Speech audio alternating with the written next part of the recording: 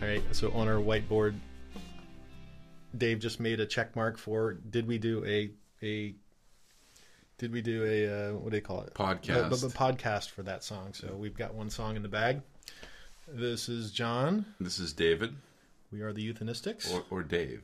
I don't know. I don't know. Can't you come up with a stage name? I can't. I need a better name. Okay. I'm sorry. My parents really we are fucked up with Dave or David. We are the generation of boring names. That's true. John, David. Mm-hmm. Yeah. And if I just named my son, so you watch the. By the way, your son's name is the coolest name. It's the coolest name. It's a great name. My son's name is Holden. Yep. Yes, it is. Yes, it is. It was not a popular name on the list, which was one of my things. So contrary to our generation, when our parents named us, it's like, I'm sure their mindset was, well, you can't name your son something weird like that. You got to name him something that everybody's son's named, or else he'll be ostracized. Well, I named my kids Xander and Arden, so that's we were kind of swinging for the fences. Anyway, this is not what we're going to talk about. But thank you for saying my son's name is cool. Yeah, it's cool. But one of my favorite authors, Catcher in the Rye. Yeah. So he'll have something to anchor him to some coolness. Let's talk about September. Okay. All right. So, in case you missed, I don't know what order we're going to release it. Well, probably recent. Okay, this is number 2, I guess. Maybe. No, it'll be farther in. You want to go by order in the album? Okay. Who knows what the order is? But we're going to talk about. We're going to talk about. What are we talking about? September. Right. Now we're I'm looking at the order. Looking at the proposed order of the album. Okay. Yes, good. Let's do September. I'm interested in that song right now. Okay. That was a cool song because you remember you went in and said, "Hey, all right, let me look at your old lyrics." Let's if we're going to dive into the history of the songs, here's the history of the song. I'm sitting in this cheesy row house in Albany, New York. That's a very good glass of wine I'm pouring right here. Dave's pouring down the Topless Creek Spree. Which, by the way, wine has fueled a lot of this album. Yes, this is a very wine-fueled album. So I'm sitting in the row house in Albany, New York, and pants on or off? Pants were on. Okay. Anyway, I was in a pretty good place, but I was like, music needs to happen, and we hadn't done much because I was in New York, and so I had my little studio set up, and I came up with a cool riff with the little 7/8 piece and a little drop beat. The rest of it I thought was pretty standard, but it did have that cool thing that, like we talked about in the last podcast, it kind of makes you go, what just happened? A little odd. Something happened there, and I'm not quite sure what happened. And this reminds me, we got to talk about the instrumentation for all these songs. So I'm like, okay, so I can hear a melody here. I can hear there's something going on. I like this. So Dave and I keep a little shared drive with folders of all sorts of stuff, and I paged through and I found lyrics to a poem or song. It was a really old lyric. Was it even called September? The title? No. Okay. It was something else. Anyway, I was like, oh, okay, this is kind of cool. And sang it to it and it went perfectly, and showed it to Dave, and your reaction was? That's horrible. That lyric is horrible. The lyric is horrible. Well, first your reaction... I love the song. First your reaction was, where did you get these words, right? You didn't recognize them, right?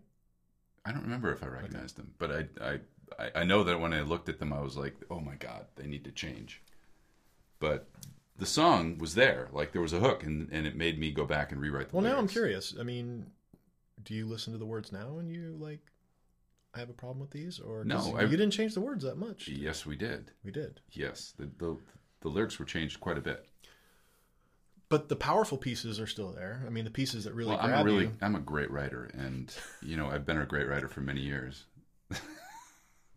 No, That's sarcasm, by the way. I mean, Dave is a great writer, but he would never say that. So no, that was a complete joke.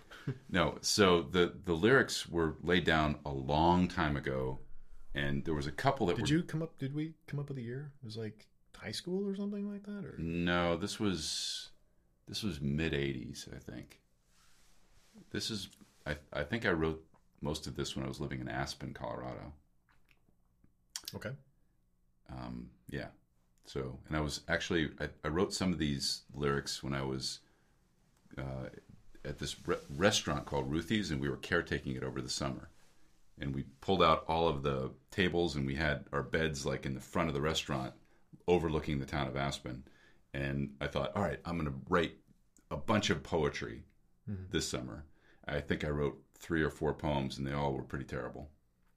But this one apparently stuck, and you found it 20 years later and made a song out of it. Yep. So, wow. And I know we did have a conversation on what the September, because September is in the first line.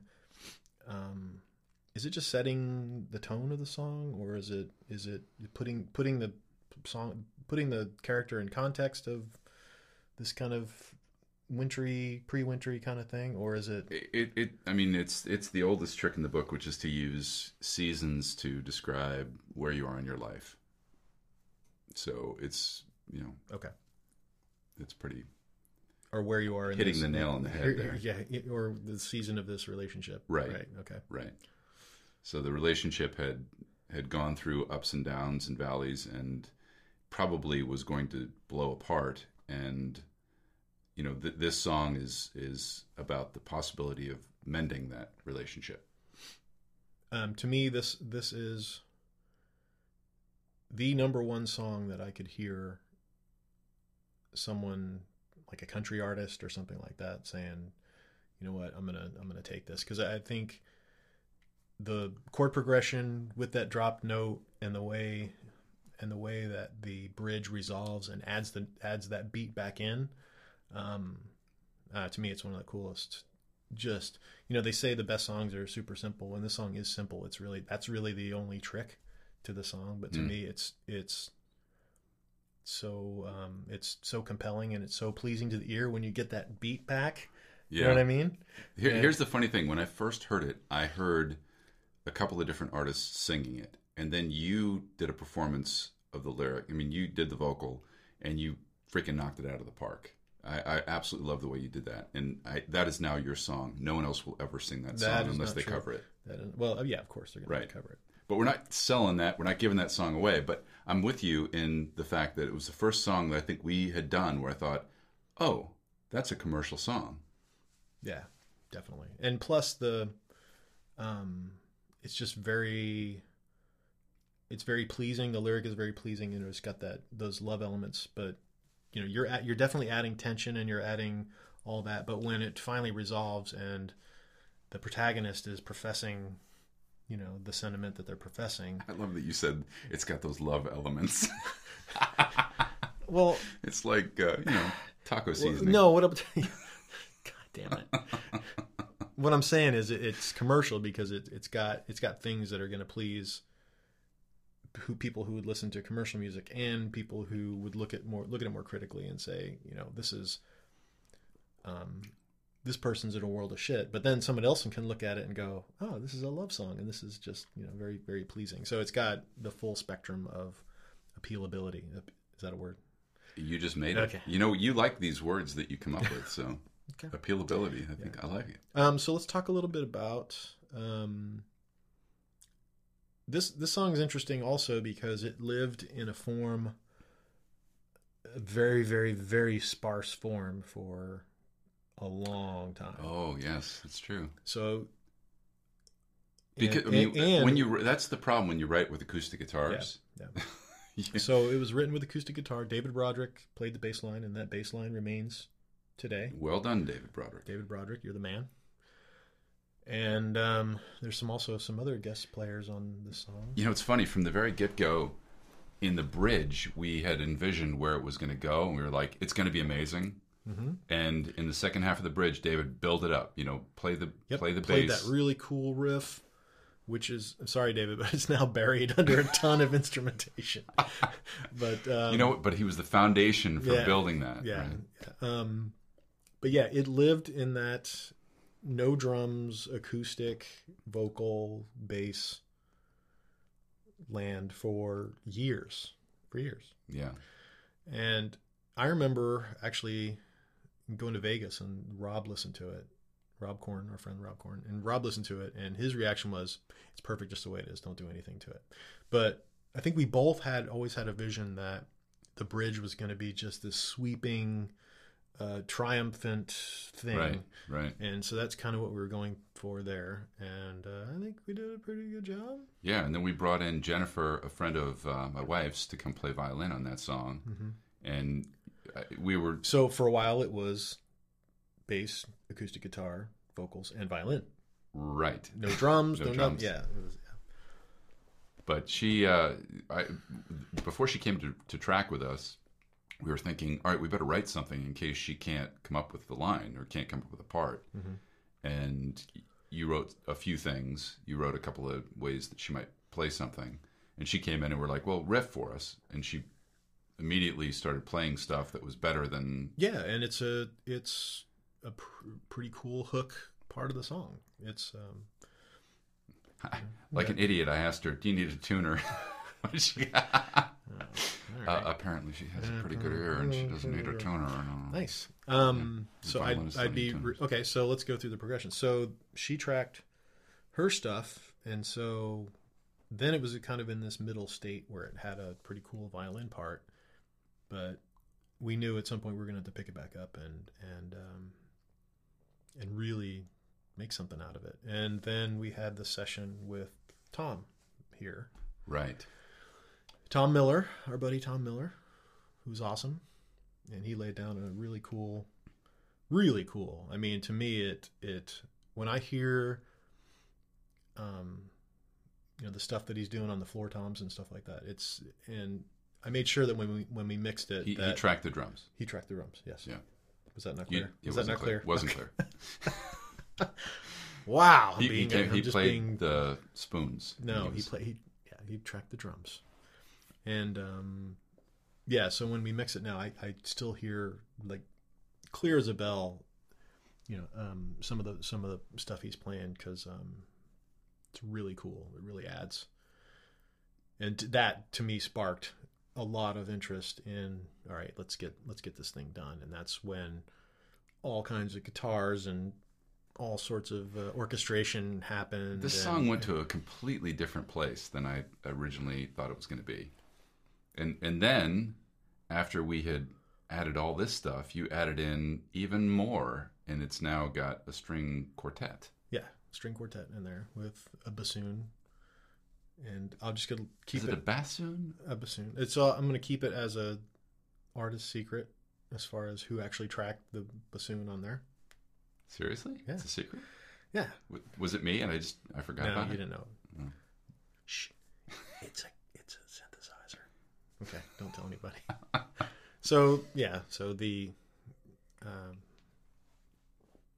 it's really cool how the acoustic violin interplays with some electronic instruments, and to me it sounds pretty good as a little string quartet there. So, and that was my first real foray into writing kind of counter melodies with a string quartet. So that was definitely a challenge. But the golf clap. Oh, I get a golf clap. You got a golf clap. Yeah. Anyway, so that's the song. Do you want to talk about? Do you want to talk about how this would fit in with our protagonist, or are you going to leave that to people's imagination? I started talking earlier about the protagonist, and you were like, leave some mystery. Okay. So the protagonist we talk about, the Shiner album cover. May or may not get back together with his girlfriend. Okay. All right. Oh, okay. Or wife. Any other? Did anybody else play instruments on it? I think those are the people. Broderick, Jennifer, you. Did I do hand claps? I think I did hand claps, right? You did hand claps. Okay, good. Yeah. I'm tracking every song. You did more than enough on that song. It was a beautiful job. Anyway, that's September. Awesome. Anything else you want to talk about? I want to talk about every song, actually. You want to talk about it? We're going to sit here and do this? Okay. Yeah. All right. And then you and I will be the only ones that ever listen to it. That is not true. Let's just put this out there in the world, and we have to get funnier if we're going to have a lot of people listen to us. I think we're damn funny. We're funnier than we are doing tonight. this reminds me of with you and I and David Erickson. Oh, playing. Good Lord. Playing D&D? Playing RuneQuest at my mom's house. Oh, RuneQuest. And for Christmas, I had That's even geekier. I know. For Christmas, I had gotten a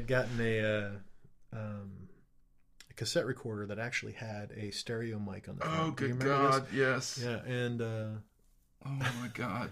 so known I you too long. recorded. My voice had changed when this was going Yes, on. your voice is like pretty much the voice, but David Erickson sounded like he was 8 years old. I might still have these tapes somewhere, but anyway, I remember. I'll pay you money to destroy them. I remember listening to them, and I always remember it's like because you were always like 3 years older than us. No, and I'm not 3 years older than you. 2 years How old older. are you? We're not talking about that. You're a little older than me, and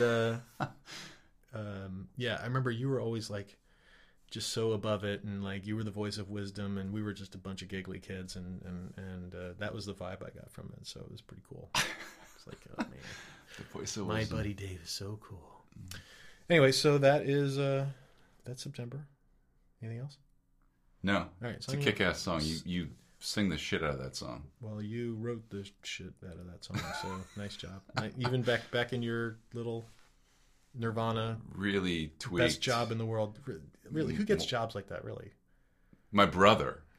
Jeez. Yeah, I riding on his coattails. Okay. Trust me. All right. Well, shout out to Michael for getting a great job. Oh, and we'll talk about Michael later because Michael has actually written some lyrics on this album. Okay. Fantastic. Well, thank you for listening, and we'll see you next time. Adios.